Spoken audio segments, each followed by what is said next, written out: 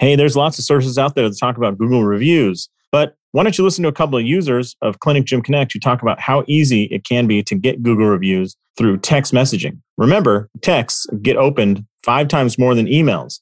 So if you're sending requests for Google reviews, man, oh man, is it worth your time to send it via text? Here's Mark and Carson talking about their experience using Clinic Gym Connect.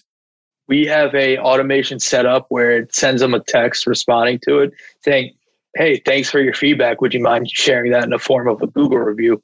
Leave the link in there. It's a simple click, and we've seen some success with that.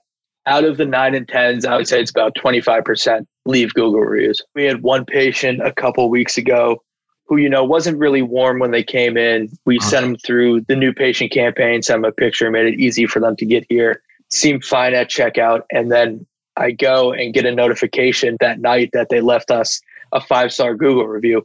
So I was like, whoa, I was not expecting that. So it just shows that, you never know how everybody's going to react. On my calls when I originally pick up the phone, oh, why'd you choose us? What brought you here? I've gotten a handful that say, no, well, on Google, seen a bunch of good things being said. So that's one of the first things I look at, and it made it easy for us to pick you.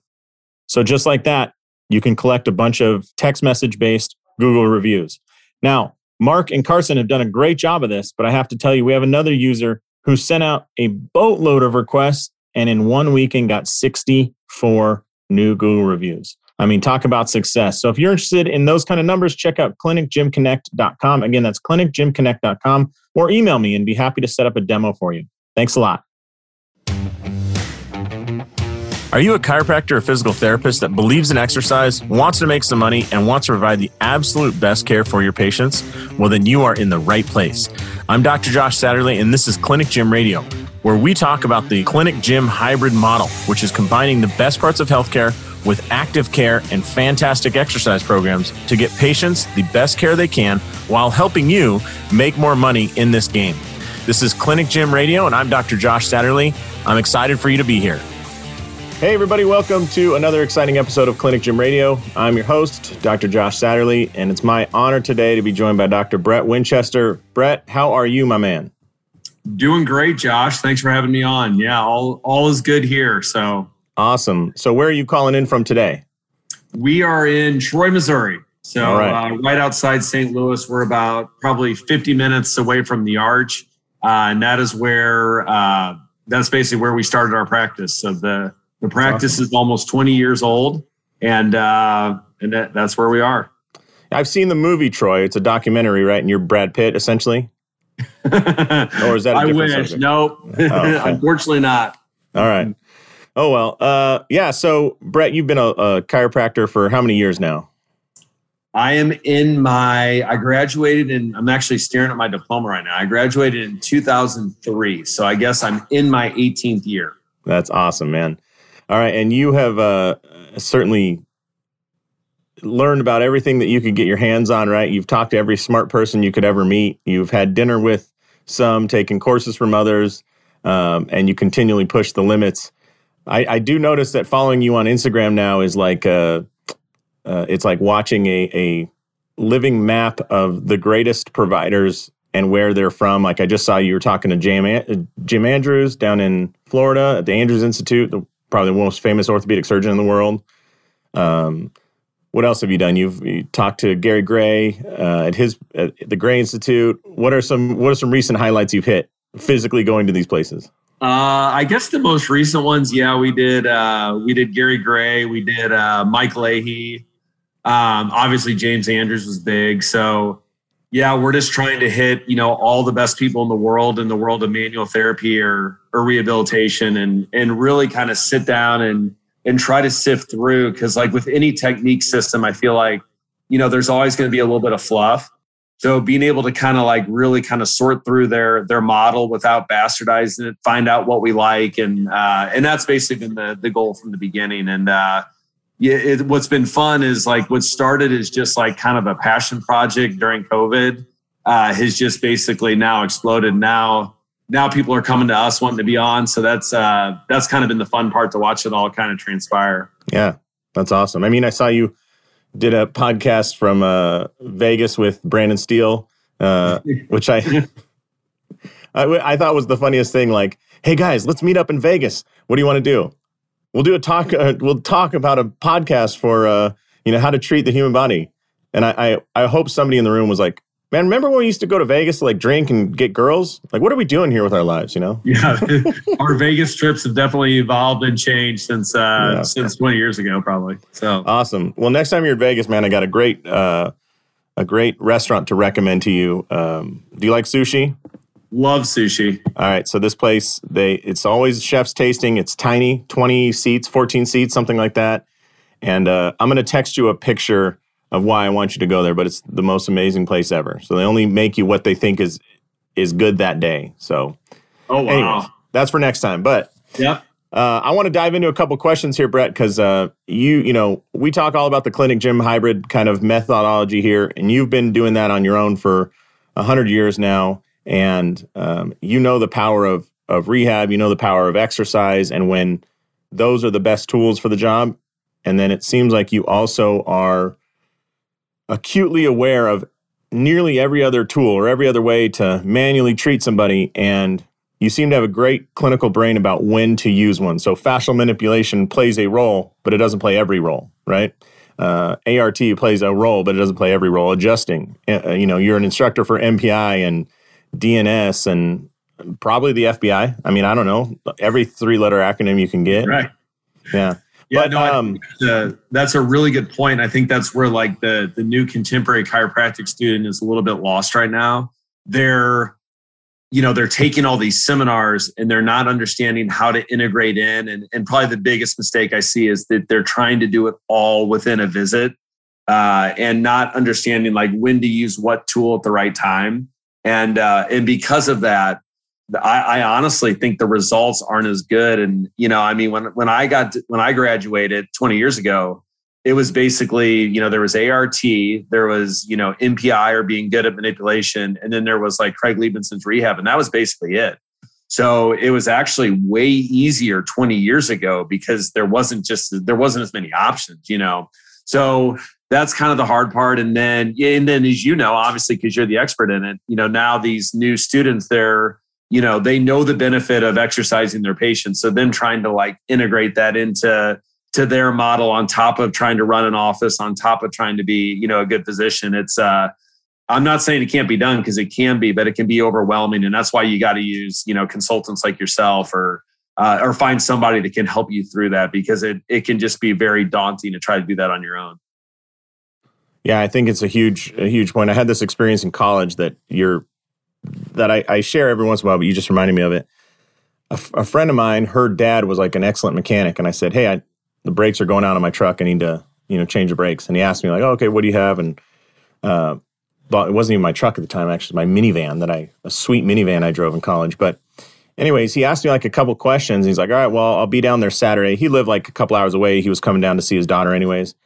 And he shows up with, I can't even describe how small this toolbox was. It was the smallest toolbox, and it had like 3 wrenches, a small hammer, a socket, like 3 different sockets. And he opened it up, and it looks like if you went to a garage sale and somebody's like selling their grandpa's stuff, like, oh, we had this extra piece of crap around here, And he opens it up. I'm like, what's that? And he's like, it's my toolbox. Like, we're going to do the brakes, right? I was like, yeah, but there's nothing in there.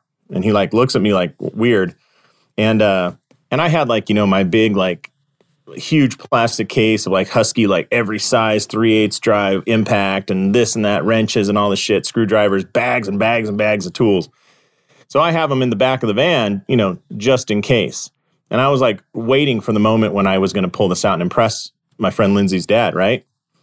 And sure enough, this guy like has the right socket to take the tire off, then uses one of the wrenches to undo a bolt, uses the other wrench for the other one, takes a flathead screwdriver, boom, changes out the pads and puts it all back together with maybe 4 tools. Maybe. If it went to 5, it would have been the hammer banging on stuff, but that was it.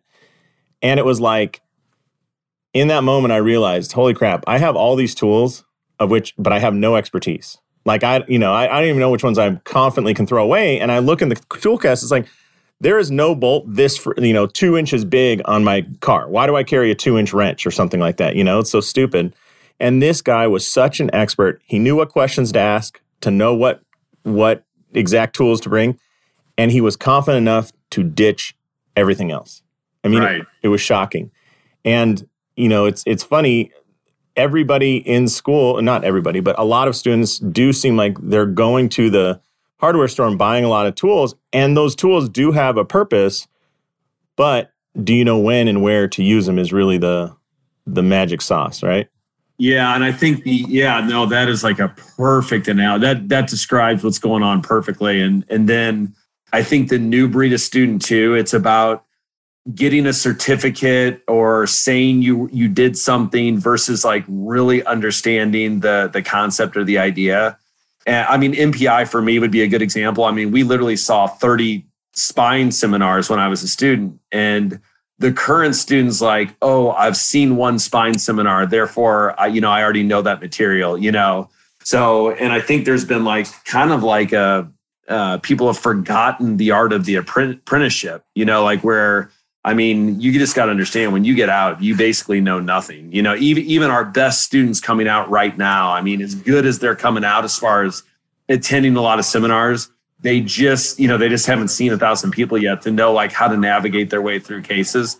So it's kind of interesting. You kind of laugh a little bit when you're dealing with a young clinician who, I'm not going to say they're cocky, but sometimes they're, they kind of think they got some stuff figured out. But that's kind of the other trend that I see that maybe is not great, maybe. So yeah. Well, it's funny. Like as if you have a big workshop and you buy more tools and more tools and more tools, there is an inherent confidence of like, oh, when the problem comes along, I do have the spanner wrench or whatever. But it's like, I'll say it a different way. My friend Jason Glass would say like, the best coaches in the world need open space. That's it. Right. I don't care what you're training, what sport you're training. Give me open space.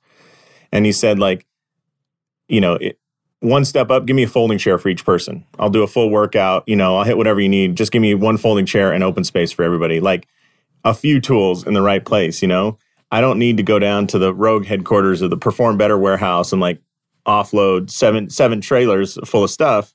And in doing so, it doesn't make you any better. It's actually distracting sometimes, and I see that confusion pop up in a lot of people's minds, anyways, I don't want to go down this path too much. That's a really good point because like, our theme has always been like, make it a problem for me or for us, and then we'll solve it. Meaning, if you blow this up, if you can blow the gym situation up, then we'll get you the equipment or we'll get you the nice facility. But until you've, started a movement, then, the whole build it and they will come doesn't really work in our field. It's a great way to go broke, as many people have proven. Right. Exactly. Yeah. So, talking about these amazing providers you've seen, and certainly you are very experienced yourself. One thing that I think is a demonstration of confidence is kind of what are some things you're willing to get away from, or what are some tools you're willing to leave behind until they absolutely show their need. And, as I talk to more and more great providers, for example, I think when you're young in your clinician years, you don't value the history nearly like you think you learn later to do it, right?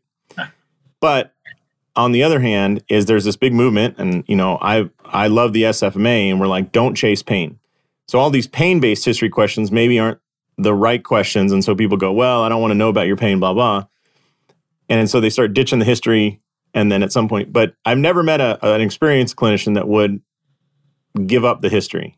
like yeah, it's just not happening. I do agree with that. I think the history, and I would 100% agree with. In the person who basically started that was a guy named James Syriacs, medical doctor, and he talked about like the exact way to ask your questions, and what that ends up doing, Josh. I think is it ends up saving you a lot of time in your examination and gives you some direction. Because again, the secret to being good at what we're doing is assessing the patient really, really well. So, I mean, if we have all these different, systems of assessment, it becomes, tricky to know like when to use what at the right time. And the history is the first part that like kind of starts to direct what assessment you're actually going to do on, with them. So, I think taking the history is vitally important. And I think also people are so used to like playing on their phones and their devices, like really, really getting good at like active listening. So really letting the patient at least know that you're really there and you're actually listening to what they're saying, and then asking the right questions. I would call it building rapport with the patient immediately. And that's probably the one of the best things early on to do with a patient is, I call it the 2 R's, to build rapport and then to offer reassurance, to let them know that they're in the right place. We're going to be able to help them. And if I can't help you, I'm going to get you to the right spot. That's awesome. Going back to Cyriax, obviously somebody made a name for himself, possibly because no one can spell his last name. So that also helps, I mean, Winchester is pretty simple. People know who you are, but you mess that up if you try. Yeah. Can you give us an example of a question that can be asked correctly or incorrectly, like essentially the same question, and how much it changes? Yeah, I mean, I think like one really important question, like just from the very beginning, maybe the first question you can ask them, and this would be an open-ended question, would be, why are you here? Why are you here to see me? Because then that kind of opens up like, all the possibilities, like whether or not, because they might actually be a functional medicine case, which, we run a multidisciplinary practice here. So sometimes like I'm just directing traffic. So, like judging by what they say, it's always kind of fascinating, because sometimes you're like, well, I had no idea that's why you were here, like after reading your paperwork. But then after they verbalize it, I think that's like a really good lead-in question. If we're talking about treatment, I think some real simple things are just, what are positions that help you? I mean, if we're talking about a low back, one of the first things I always ask is, if I gave you the option, would you rather sit for 30 minutes or would you rather go on a mile walk? So like I give them like exact scenarios to like, to kind of think through. And that is already starting to give me some information on their directional preference. And one of my secret gold medals, I think for me personally, is like I just notice everything, like as far as human behavior. I notice whether they came in with someone else, like their spouse is with them, they're 25 years old, that's a little bit weird. If your spouse is with you and you're 80 years old, well, that's not so weird. Like how they filled out the paperwork, all those little things, I think like just give you, and you're almost like a detective, you don't really, you may not, necessarily use every piece of information, but you gather all the information and then you kind of make decisions accordingly from that. And then I think too, being able to walk into the treatment room and have, I would just call it tact to know like, what does this patient want from me today?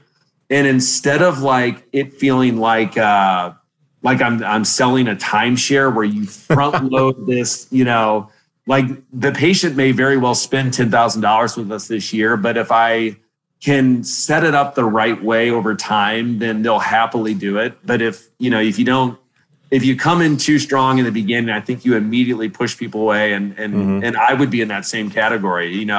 If you aggressively start talking finances before you've even talked about my case, I'm out of there. Like that's going to get me squeamish. Yeah, that's. I like the timeshare analogy. My wife and I, when we first got married, our parents gave us a trip to Kauai. So my mom gave us airfare. Her parents gave us the hotel. It was great. And we were both chiropractic students. So we went to a week in Hawaii we saved up all our money and had $1,500. So, which we thought was a ton of money until we were, the second day in Hawaii. We literally walked on foot. Luckily, there was a Costco within walking distance. And we walked back to our hotel with like a stack of 6 of those chicken Caesar salads. Cause it was like, this is all we can afford to eat for the next 5 days. But the funny thing was, to maximize our spend, we went to a bunch of timeshare presentations because they would give you like a trip or something, and we're like, yeah, we're a young married couple. We're both doctors, and their eyes light up. They do like the move that Richie Rich's dog did where his eyes pop out as dollar signs. And so we got to go on this like helicopter tour and ATV tour and all this, but we had to sit through these horrible presentations with overly pushy people, So, and then when you tell them no, it's so funny how rude they get, after. Yeah, then they go, don't make a decision yet, Brett. I'll tell you what.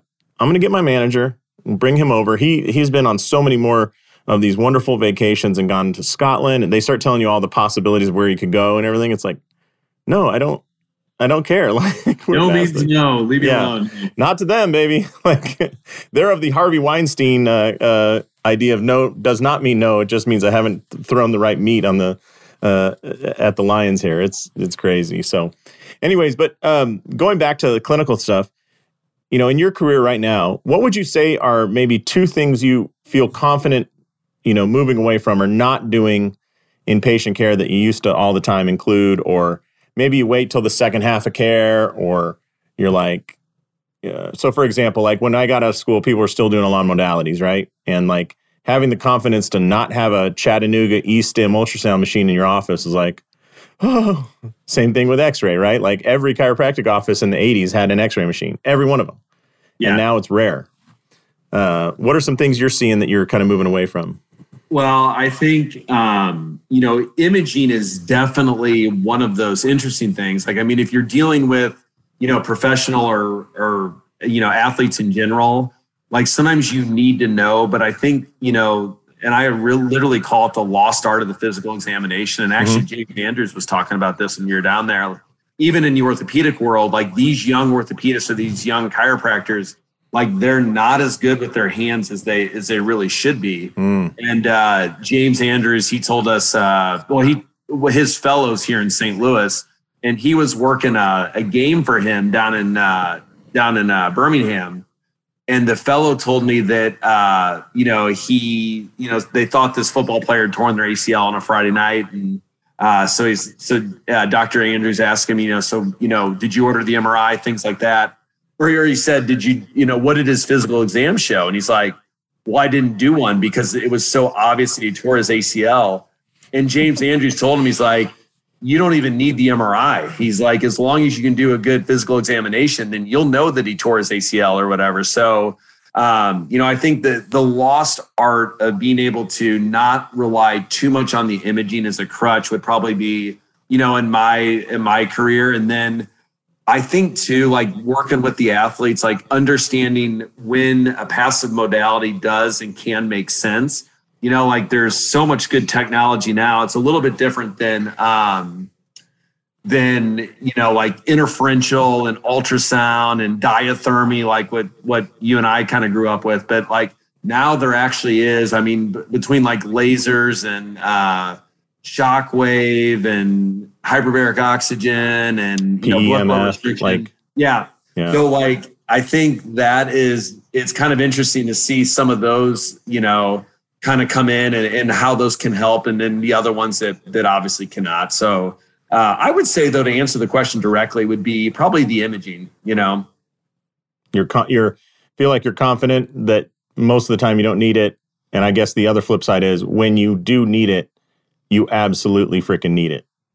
100%. And Michael Shacklock, he's got a great quote. He says, the imaging isn't really the problem. It's the education off of the imaging that's, can be problematic. So, yeah. If you have access to the imaging, I think that, it does help you quite a bit because you can, it tells you where they might be prematurely degenerating a joint or, you always want to look at it if it's there. It's probably just the, if we're talking about just the average low back case too, they did research. The paper came out in 2013 that basically showed if you order an MRI on the first visit, the average cost of the case is essentially $13,000, so it's not really the MRI that's adding so much to the bill. It's all the downstream costs because of the education off the MRI. Right. And the sneaky thing there is if you get that MRI early or any imaging, most people will buy off on whatever you say from that moment, and they'll identify as having a problem where, we know those imaging findings may have been there for the last 20 years, but now they're real. They've been objectified, and therefore we have a problem. And that's just the thing that I think people lose sight of too with that imaging. Like I've had people where they go into full meltdown mode. Like I have a 2 millimeter herniation L4-5. All right, well, I'll tell my wife I'm going to be in surgery soon. It's like, slow your roll, homie. Like we're okay. We got a lot of options. Like there's a long path between here and there. Oh, yeah. I heard a great story. One of my buddies was telling me because now ultrasound is, so many people have ultrasound in their offices now. And what he's been doing is he'll ultrasound the other, let's just say, patellar tendon that's non-painful, knowing it's going to look exactly the same, and like how he, how he can educate him. Actually, Tom Lotus in Chicago at Rush is really good at this. He's a chiropractor that's in the hospital orthopedic system there. Mm-hmm. And so he'll educate, because every patient there has been imaged. So he'll actually encourage them off the imaging instead of like scaring them, and it's really powerful, to do it that way. Yeah, I know David Graeber, who I know you he shared a great study, and it was, when you have a painful shoulder, I can't remember if it was impingement or rotator cuff, or I think it was impingement, and then they did an MRI of the non-affected side or the non-painful side, and it's like 93% of the time they're identical, Yeah. It's just one has pain. Yeah, I know. It's fascinating. Yeah. Well, along with that, kind of piggybacking on this discussion of those things, what are some things that, at the start of your career you thought, oh, this is stupid or these are dumb, that now you're like, oh man, I can't believe it. Or maybe a course, I'll tell you my two examples of this for me. The first time I saw people swinging Indian clubs was at a Perform Better seminar, Summit. Yeah. I'm like, what is this, a marching band trial? Like, what the hell's going on in here? And I was like, this is the most ridiculous thing I've ever seen. You guys are playing with toys, right? And then I started hearing some really smart people talk about how it was. And I'm like, okay. So I tried it for like 4 weeks, 3 times a week for 4 weeks. Just doing I had like maybe 3 patterns I learned off of a crappy burned DVD from, who's that guy? Thomas, not Tom Hyde. It's the other Thomas. Anyways, he's like the American father of Indian clubs. He brought him to the U.S. And it was unbelievable how good your shoulders feel after you play with, Indian clubs for a while. It was just shocking. 100%. And, but I hated those things at first. And then the second thing for me was, I always say this, I remember way back in the day, Charlie Weingroff told me about DNS, and I'm like, I couldn't quite grasp what he was talking about. And I went onto the website, and this is the old website. So it's like kids in diapers or naked. And I'm like, and it's like horrible pictures and a ton of writing. I'm going, Charlie, is this a cult? Like, what are you like, what is this? I couldn't even grasp, what is the concept here? And now looking back, it's an incredible low-tech method of rehab, and so those two things are kind of the top of my list, Indian clubs and DNS. Of when I first saw them, I was like, there's no way anybody's going to do this. Why would anybody do this? And then they became popular. So how about you? Can you think of a couple things that you have warmed up to over the years? I think, in my career, I definitely went through a phase where I thought soft tissue work wasn't as important. Starting off, I was huge in the active release. And then I went through a phase where, I was still doing soft tissue work, but then I'd say probably in the last, 3 to 5 years, I've had a little bit of resurgence of kind of understanding where that modality actually fits. And, whether it's, Stecco fascial manipulation, ART, or tool-assisted Graston, whatever it might be, it definitely has its role. So I would say over time, I've come to appreciate the soft tissue techniques more than maybe that I did 5 or 10 years ago. I think I also have learned to appreciate that I can't change function in a couple visits. When I first started, I literally thought I could fix everybody in two or three visits. And then now I really am honest with myself and honest with the patient too on to truly change function. It literally takes time. And the analogy I always give my patients is it's you don't put braces on your teeth and you wake up the next day and your teeth are exactly the way that we want them, So, when we're making these changes with the body, it can take time. Obviously, we can have a really quick strike in pain. That's relatively easy to do with all the techniques that are out there. But to truly and honestly change function on a patient, I think is challenging. And then over the years, I think I've just I kind of knew it from the beginning, but I've gotten better at having the confidence and the certainty to be able to convey that to the patient. I think those are both great because as I learned dry needling, I noticed I stopped doing as much hands-on soft tissue. And then I realized there's some gaps here, and I'm trying to hide those gaps because my thumbs hurt, my hands hurt. I don't want to do the hands-on technique. So I'll just drop a couple needles and get the same results, but you can't get the same result. You can get good results, but it's not the same. So I've gone through that as well. But you remind me in your story of, I remember hearing Mike Boyle talk about when his wife's like, hey, we need to go to counseling and, couples counseling or whatever. And he's talking about it. And he's like, okay. He's like, and he says, I'm driving to the first one thinking, I mean, I don't know how much this is, but there's no way we need more than like 2 or 3 of these visits. That's it. He's like 3 years later of once a week, you're like, I think we're making a little bit of progress now, Yeah. We have this idea like, oh, if I treat you a couple times, Brett, you'll be fine. And you certainly can make a big change. Like, I don't think you're saying there's no change. It's just, are you truly changing function? And in Mike Boyle's case, are you truly, developing a happy, fulfilling marriage is a lot different than, let me just learn a tool to not get in knocked down, drag out arguments, Well, and I mean, that's where like practice in a relatively small town has been really beneficial for me, because being able to like run into all my patients, and like truly seeing like 2 years later, what they ended up doing. Did they end up with a surgery? Did they end up doing something else? And when you're young, you think you've literally fixed everybody. And then, you start running into your old patients. And like, if you're honest with yourself and you start, asking them questions, you'll find that like they've moved on and they've done other things and they've essentially cheated on you. So you might as well be there to manage it. And I think the case that gets away from all chiropractors is the case where you don't have a miracle in the first week or two, but you also know is not going to have an orthopedic surgery. So that person is falling into a black hole. And that is really the patient that we really need to be focusing on changing function on. And that's that's a patient that kind of gets away from a lot of chiropractors. Yeah. When I was, I love telling stories, but when I was young, I had this amazing martial arts instructor, and he was like very early into the idea of like the UFC style or MMA, mixed martial arts. He was trained in traditional arts, and then he got his ass kicked at something. So he's like, show me how you kick my ass. And, oh, this is called Brazilian Jiu-Jitsu. Cool, I want to learn it. And then he got in a fist fight in a bar, and a guy broke his nose, and he said, I need to learn American boxing because this sucks. And so essentially when you got into classic Yatta Point, he would do this presentation like every few months. And he's like, hey guys, the number one way to not get your nose broken? People are like, oh yeah, you got to learn some blocks or you got to learn a counter. It's like, no, stop.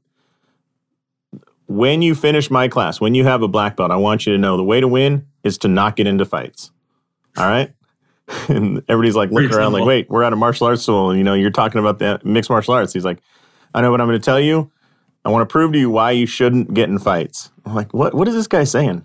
So then you do like all these drills and everything. And he's like, now if somebody comes at you like this, here's what you do. And if somebody comes at you like that, here's what you do. And here's a counter to this move. And here's a counter to this move. And he created these amazing fighters. But at the end of almost every class, he would do something where he'd beat you. And then he'd like pinch your nose, slap your face, pull your ear and go, that hurts, doesn't it? Yeah.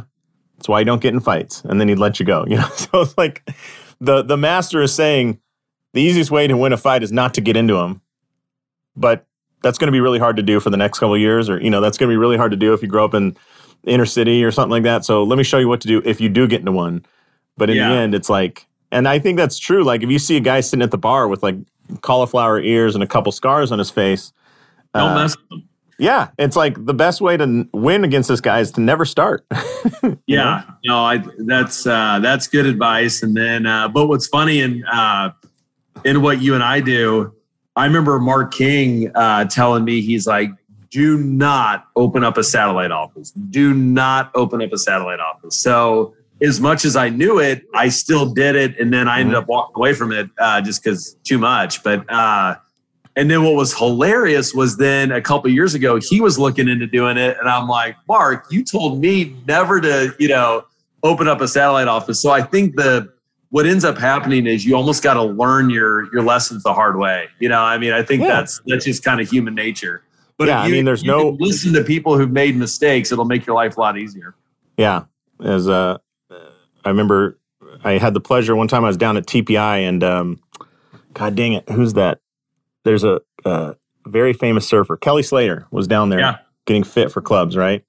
And if you just watch that guy, it's like watching a leopard move almost. Like the kinesthetic awareness of every place where his fingers are and his toes are is just unbelievable. When he grips a club and everything, and it's just like, whoa, this is different. Anyways, he made the comment, everybody wants to surf big waves, but nobody wants to get pounded by a big wave.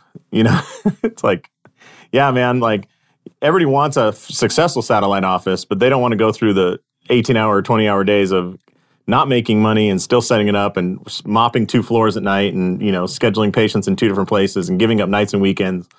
The younger generation's not great at that. I mean, because I get that question a lot of like, how do you work with a professional team or a college or something like that? And it's like, well, why don't you start with the local 8-year-old baseball kid there?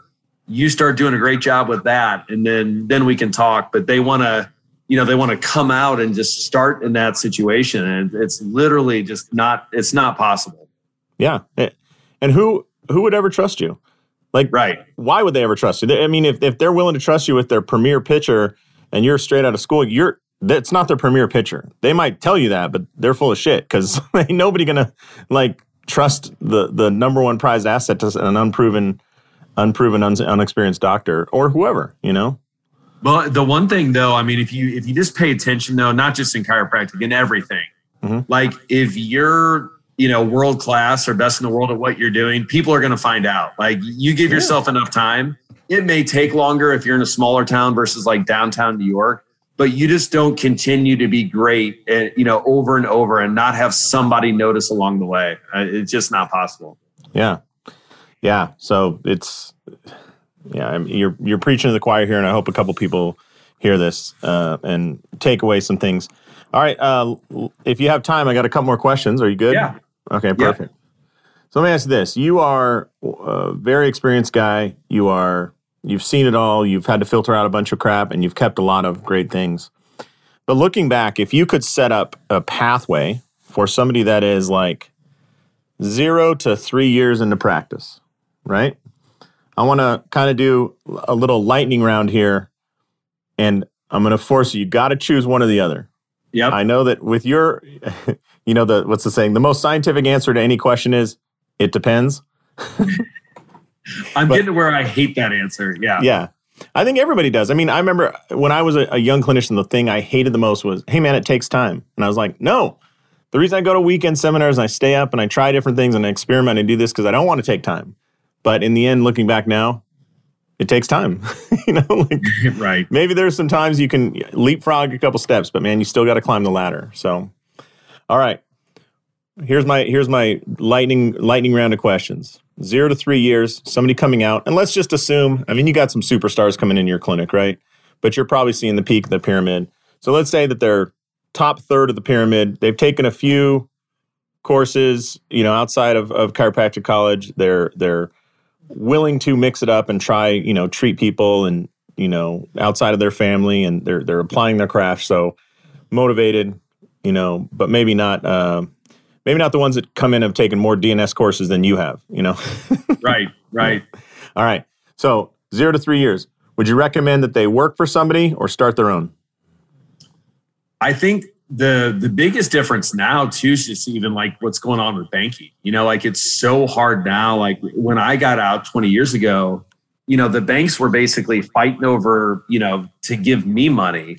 Whereas now it's become so difficult for people to get money. And I just think like, when I used to be at Logan, I used to ask the tri-8s, I'd say, who's opening their own practice? And 80% of the room, would say they are. Now it'd be less than 5% probably.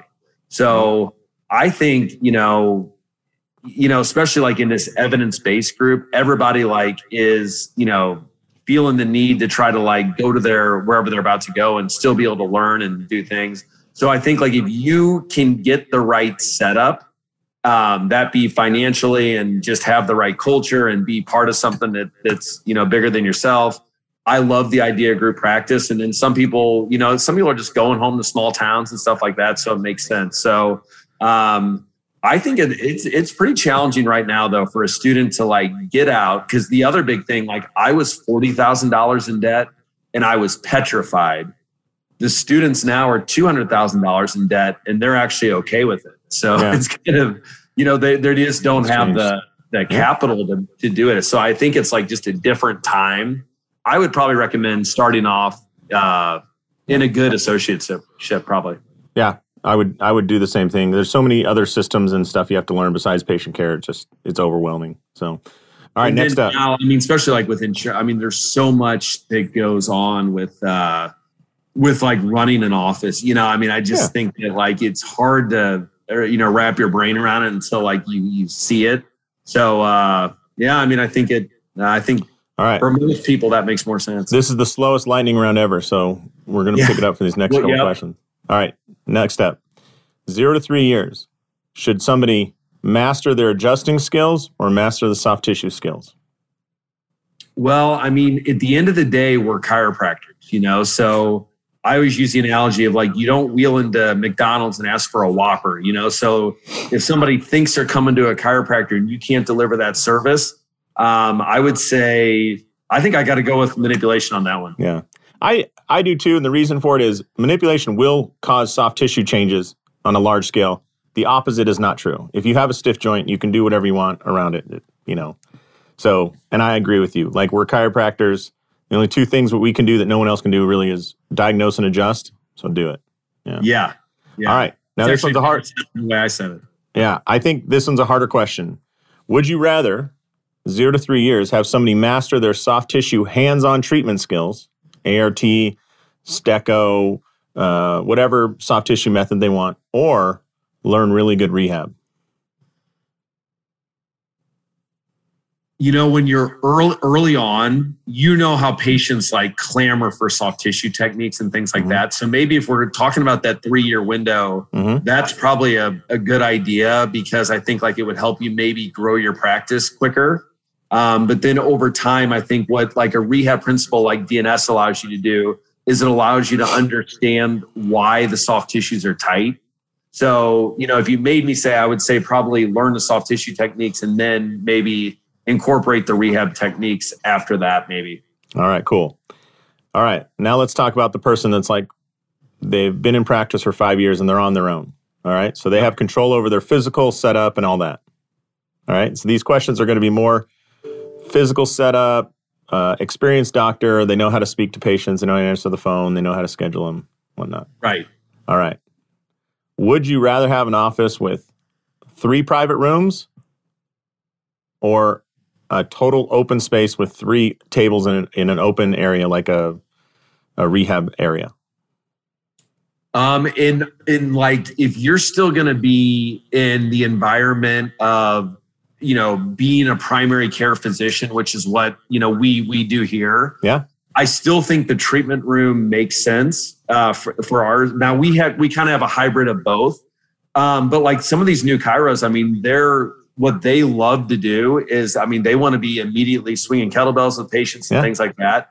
So if that's their model that they're like going towards, then I think the open environment can be really good. But like, I see so much difficult chronic pain cases to where there comes a time where I got to be able to, shut the door and, Yeah, I get that. Like there are definitely times where you want a private office and whatnot. I think the reason I'm asking these questions this way is because it's a thinking exercise, right? Because you could argue it either way. For sure. If you don't have the money, then keep it open. Like, don't pay for, like, I wouldn't invest $50,000 to put walls in an office if that's your last $50,000. Exactly. Make do with a lot. It depends on, like, people have different passions. Like some people just, that is their huge passion. I'm still, I like to work out as much as the next person. And, but in our office situation, I like to kind of divide the gym and the doctor. I'm still kind of a big fan of chiropractors being primary care physicians and understanding like what that delineation is. So, that would probably be my bias, honestly, but that doesn't make that right. It would depend on what you're into. So along those lines of being a primary care physician, again, you're 5 years in, you're an experienced chiropractor, maybe 5 to 10 years in. Would you, if you were starting over today, Brett, and you had no office, would you rather rent 2 10 by 10 rooms inside of a well-used, exciting gym? So, they're attached. You dump right out onto the exercise floor. People see you. You get exposure. Or they're nice gyms, or they're like a gym you would go to, like you know, Okay. I'm not saying some dingy ass like Iron Palace or something like that. Yeah. Or rent the office next to the busiest primary care family practice MD in your town. Like physically in the office space, you're attached, you share a wall, but the hallway, it's a open hallway. Do I still have access to being able to like work out with the patients and things like that in the B option or not? When you say work out with, what do you mean? Can I have a gym in there? No, it's private offices set up like it's a dentist moved on, and so you're taking over the. I'm trying to think of something that's already divided, but yeah, this is whoa. To start off with, I'd probably go with option B, and then next to the MD, 5 years in, then at that 5 year mark. I mean, I think though, back to the previous question, you do got to be careful to where you're not, in my opinion, like looking only like a trainer, because that could also maybe Yeah, I think that's an important point. I mean, Kevin Christie, he and I always talk about like, you have to resist this thing where you're just a highly educated personal trainer. Like that's not what we are, Right. And people fall into that trap because we like exercise. It feels good. It certainly works well with patients, but you got to find something else. So, yeah. All right. So let's say that you have a fairly large rehab area in your gym. So let's say it's about the size of a 2-car garage, 20 by 20, right? And this is in your office, and you have we're moving on from all the other options. You're at the 5 year mark, right? Would you rather have squat racks and the associated barbells and bumper plates, or a thick padded floor like a martial arts studio where people are barefoot on their hands and knees, they're moving in primal movements? Well, I mean, I would say that you need implements for training the athletes. You just do. Like for what we're doing. Like if you don't have weights, then it's going to be hard to, get people stronger. Mm-hmm. I like the idea of the question though, because I also like the idea of having the open space to do some stuff. So if we were talking, and interestingly, if you think about a squat rack and bumper plates and everything, you're about $3,000 to $5,000 in, depending on the quality, right? If you look at the price of high quality, thick padded flooring, you're about $3,000 to $5,000. Which is why I asked this question. I'm not saying like, would you rather, shitty carpet or a squat rack? Like that's not, Right. Yeah. I think for what we're doing here, I would definitely answer that question with option A with the weights. Okay. It's interesting because throughout these questions, you make the point like we're primary care, but at some point it switches over to like athletes, know? And I think for a lot of people, if you weren't dealing with athletes, if you were just dealing general pop, would you still go with the weights? So you're working with your 65-year-old guy injured his back shoveling snow. You're working with a school teacher who's 38 and has some neck pain. Those types. Not you're getting a kid from a AAA ball club that needs him to throw tonight. I mean, it is hard because like here we have stenosis groups that literally come in here and deadlift and lift weights. And like, that's part of the empowerment of, what they're doing. Yeah. Now we have a back part of our office that is kind of what the option A. So we're a little bit spoiled on, that. So it's hard for me to. And when I say a 2-car garage, that's large enough to have both. You can have a good section of padded floor and you can have a good area of weights. Right. But I just like asking the thought question of one or the other. Yeah, I think I'd take the weights. Okay. But in saying that, I'm definitely think like you can, there's this new movement, as you well know, of like, we just need to load everybody up, and I'm definitely not in that camp either. So I would probably pick the weights if I had to. Okay, cool. All right. Modalities. 5 years in, you got a good ability. Well, let's say you're 10 years in now, right? So would you rather have a soft tissue technique in your office or a high-end modality? So I'm saying like a $35,000 light cure laser or a PEMF or whatever. Mm-hmm. And along with that, which one would you have if it's option B? I would I would choose the soft tissue technique, and my choice for that would probably definitely be active release, just because that was such a huge influence of me. Like to me, I guess because I'm kind of old school, like I love to palpate and feel things. Yeah. So active release, I don't use a lot of tools, although some of the docs here do quite a bit, and they can feel through the tool and things like that. But for me, I like that I can actually palpate it and feel it. And I mean, it is like Mike Leahy told me 20 years ago. He said, you can start a practice with only doing 3 ART moves. He said, if you can learn how to do the subscapularis, the iliopsoas, and the pronator teres, that's all you need to do, and you will have a huge practice. So, Yeah. Unfortunately, those are in 3 separate ART courses that you will have to invest a ton of money in. But yeah, that's another story. Yeah, no, but I did the same thing. I mean, I was fully ART certified within a year of graduation. So I took 2 in school and 1 after, and it certainly started me on that path too. People love it. They still love it, So, all right. So continuing education class, right? And think about it large scale. You have the money. Let's say you have, I don't know how much Con Ed is now, $3,000, $4,000. So hotel, flight, food, and the course. And let's just assume that no course is going to be more expensive than the next, right?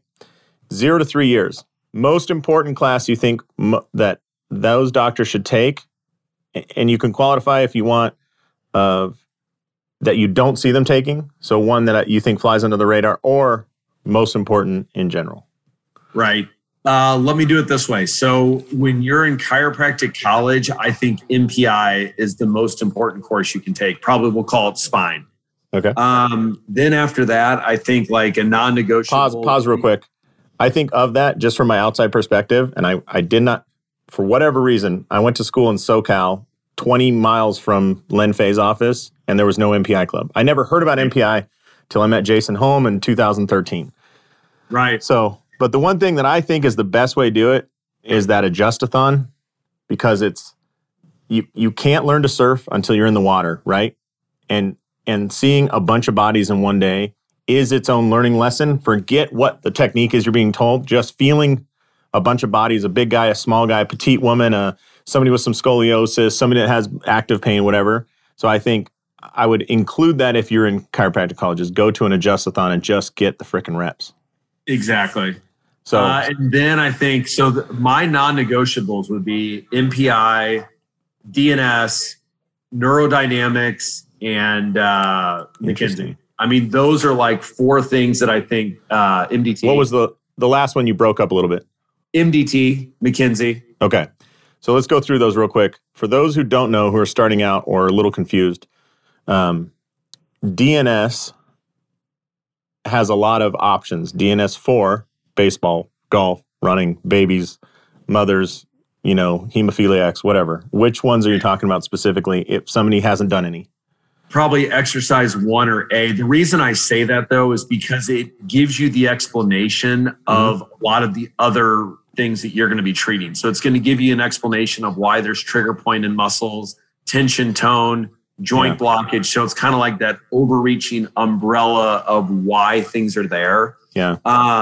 Neurodynamics, because if you don't have that in your toolbox, there's a case today that you can't treat. So, and for everybody listening, neurodynamics is Michael Shacklock's course. So, Brett, you mentioned Shacklock a couple times. This is the course that man teaches. Right. So we don't use it all the time. I definitely don't use it like every hour, even every 2 hours of my day.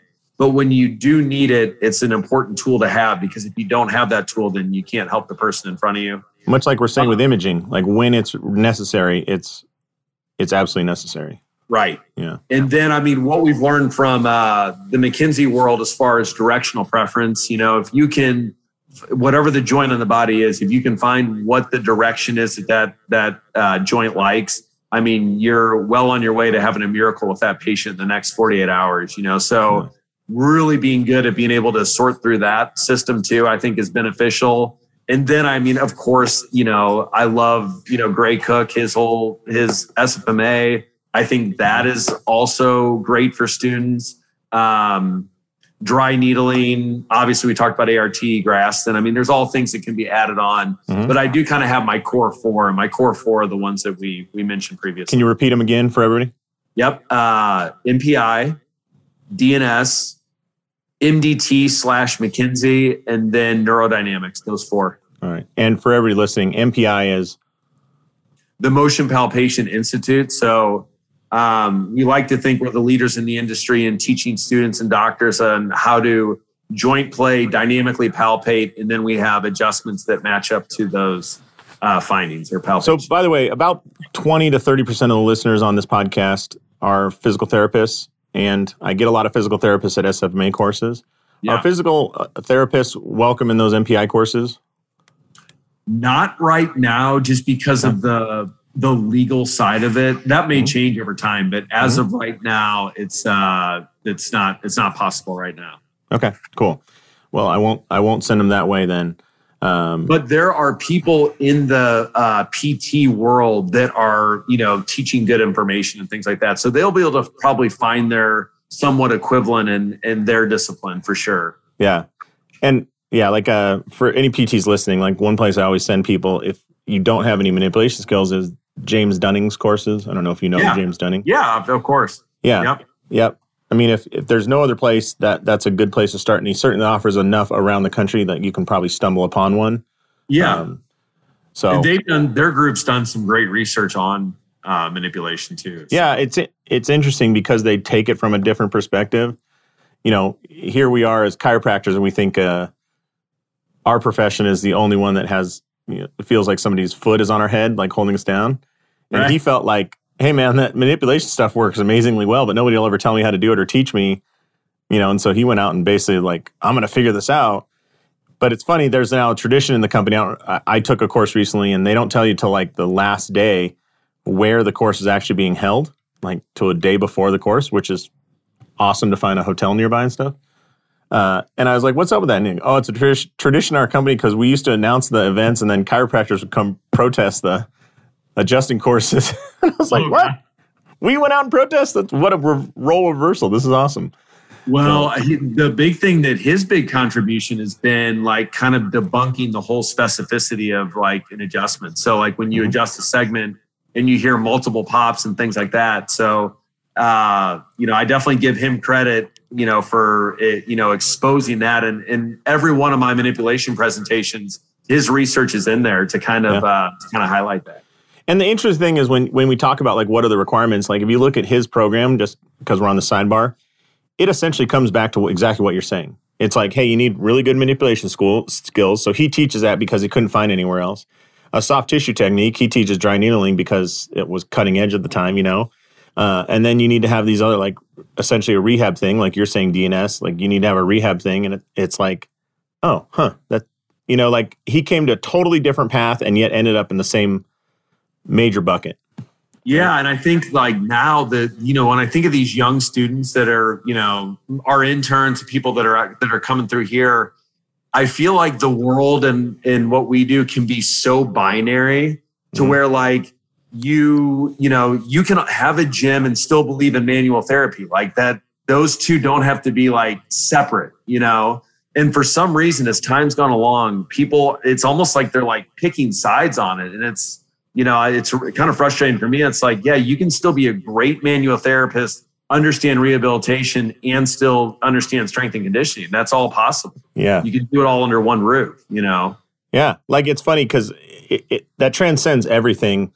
For example, no matter what a business is, if you meet the founder and they're incredibly passionate about whatever it is, it's like that's probably a safe investment, regardless of what I want to see this much return and how many of your earnings and what's your ROI and everything. If there's no passion, it doesn't matter, right? So if you only have one of the skills that Brett's talking about, you only have DNS, but you're incredibly passionate about it, it'll probably work pretty damn good for a lot of things, even outside of its true scope, because just the human connection and the fact that we are like human beings working with human beings is so powerful and makes a huge difference. And people talk about the placebo, like maximize that bastard as much as you can. Use the hell out of it. It's free, has no side effects, and it's like a smile and a handshake are incredible pain relief, Yeah. And I mean, Epstein in his book, The Range, basically talked about that. Like, do you want to be the best in the world at ART? Like Mike Leahy, for example, he doesn't need to like learn anything else because he's so niched out at what he's doing.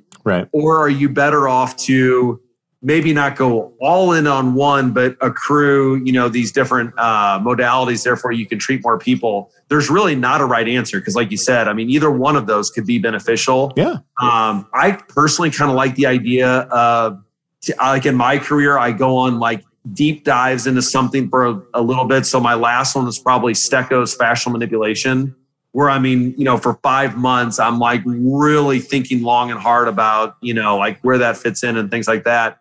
But then I'm still doing these, these other ancillary things. I think the mistake though is to not get good at anything, so. Yeah. Like get a bunch of certifications of which you can't even do any. So. Right. Yeah. Yeah. And then the results will speak for themselves. Cause I actually asked Leahy on our podcast, I said, people are starting to kind of question the mechanism of how active release is working.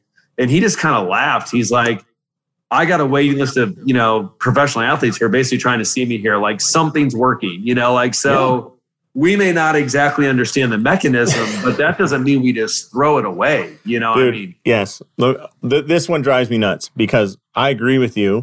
Like we can't go so far as to claim things work that don't, and we can't dismiss things because we don't like them. Like we have to find that balance point. But I'm in this boat all the time. Like I tell people, you should get your older patients to foam roll. And they're like, oh, well, it's proven it doesn't stretch the IT band. I'm like, right. You're missing the bigger picture. Number one, do older patients need to practice getting down on the ground and getting back up? Yes. Okay. Tell me another exercise where it's encouraging to get down in multiple positions and get back up. Okay. And then I'm like, second thing, our motor control system has like, GTOs their tension sensors, our corpuscles are pressure sensors. Are you causing a change in that or just a wake up of that system in areas that otherwise might not be touched 5 days out of the week, Right. And it's like, yeah, okay. And then the third thing I always say is watch the positions people get in, especially when they're rolling their lower body. So like if you have them roll their IT band and their hips and their quads and everything, doesn't that look a lot like some of the developmental positions of DNS? Like I'm on my elbows, I'm switching to my side, I'm switching to the other side, I'm rolling over to my butt, like all these things.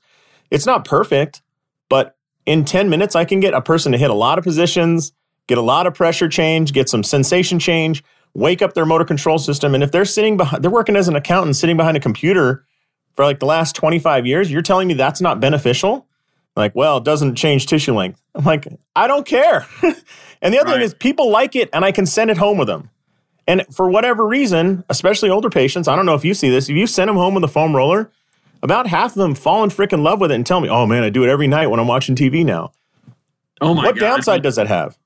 Yeah. Oh, but I mean like a foam roller just to keep thoracic mobility. Are you kidding me? I mean, There's no research to say that you shouldn't be doing that.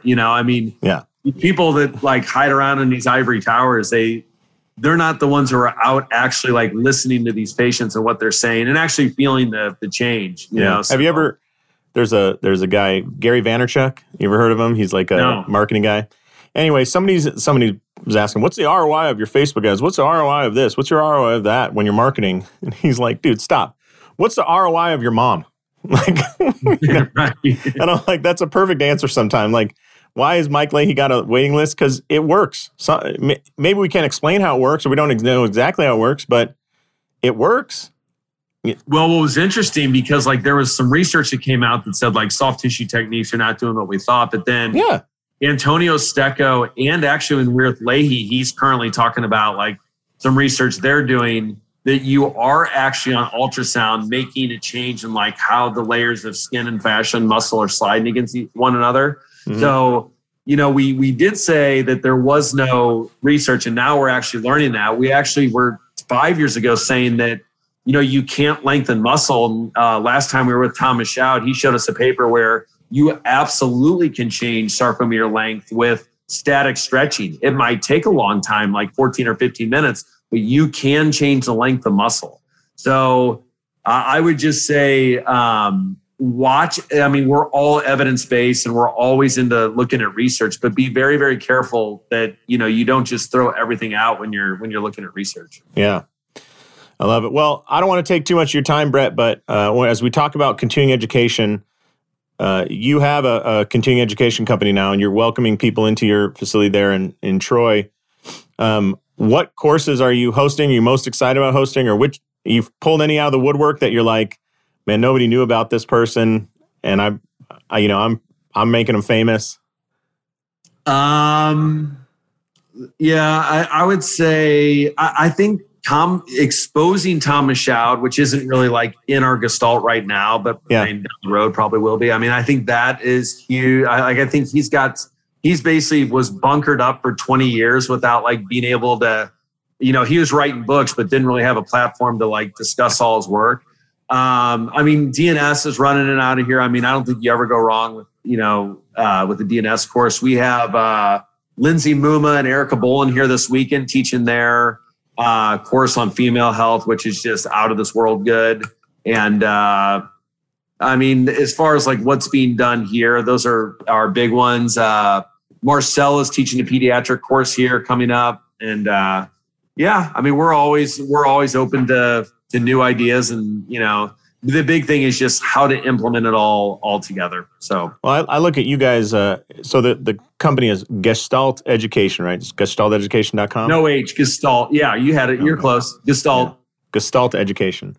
But I look at you guys as like you're like those agents that work around the NFL draft that are getting everybody knows about who's supposed to be the number one draft pick, but you guys are working with the Rob Gronkowskis and the, ones that are like, you're like, hey, I'm telling you this is hot, and you won't realize that for 3 or 4 years. But I think that, like Lindsay Muma, I'm pretty convinced is going to go, big time. She'll be on Oprah someday. Well, there's no more Oprah, but she'll be on some show sometime. But or Michaud, like any of these people where you're like, this made a huge difference. This has all the bright spots I'm looking for. And then I think it's going to be in your facility.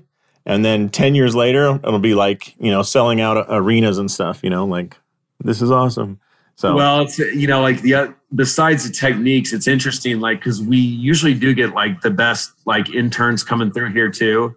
So like you can almost just see greatness in that younger generation. Yeah. And so that's probably the other like real gratifying thing to kind of see is there is these new students that are coming out who are different than, the 95% that, we don't like about that generation. I mean, they are a force to be reckoned with because they have a lot of knowledge, but they also understand technology, and, they have the best of both worlds, and with a little bit of grit, and they're going to be very good. Very good. What an exciting time, man. Well, I certainly appreciate it, Brett. If people want to reach out, ask you questions, or find more information about you, what's the best way? Because of my age, I'm a big Facebook Messenger guy, so that would be good. And then I'm getting better at Instagram, so that'd be another place. And then my email's bw@winspineandsport.com. So that would be the third place probably. All right. And what's the website for education? www.gestalteducation.com. All right. Awesome. Well, I certainly appreciate the time today. I hope everybody listening pulled a few gold nuggets out of here. I know I did. And, looking forward now, I feel like I have the next 3 years of my continuing education that I need to take after just talking to you for half an hour. So, well, I'll give you a plug in return. So I have nothing. I feel like I don't know anything. So this is fantastic. Well, I think that every student coming out right now is wanting to have like a workout gym. Like that's kind of the cool thing to say or do right now. Mm-hmm. Please reach out to someone like Josh to help you with that, because it is not as easy as people think. So I think that would be well worth their time if they're going to head down that model. I appreciate it, Brett. All right. Well, on behalf of Dr. Brett Winchester, this is Dr. Josh Satterley saying, go out there, maximize your license, and live the life you dream of. Thanks a lot for listening to Clinic Gym Radio. If you're looking for more information about me, about us, about our programs, then just head to clinicgymhybrid.com. Again, that's clinic, gymhybrid.com. You can check us out there. We've got our accelerator program and a few other programs that will help you get up and running as quickly as possible and making more money while providing excellent active therapy to your patients.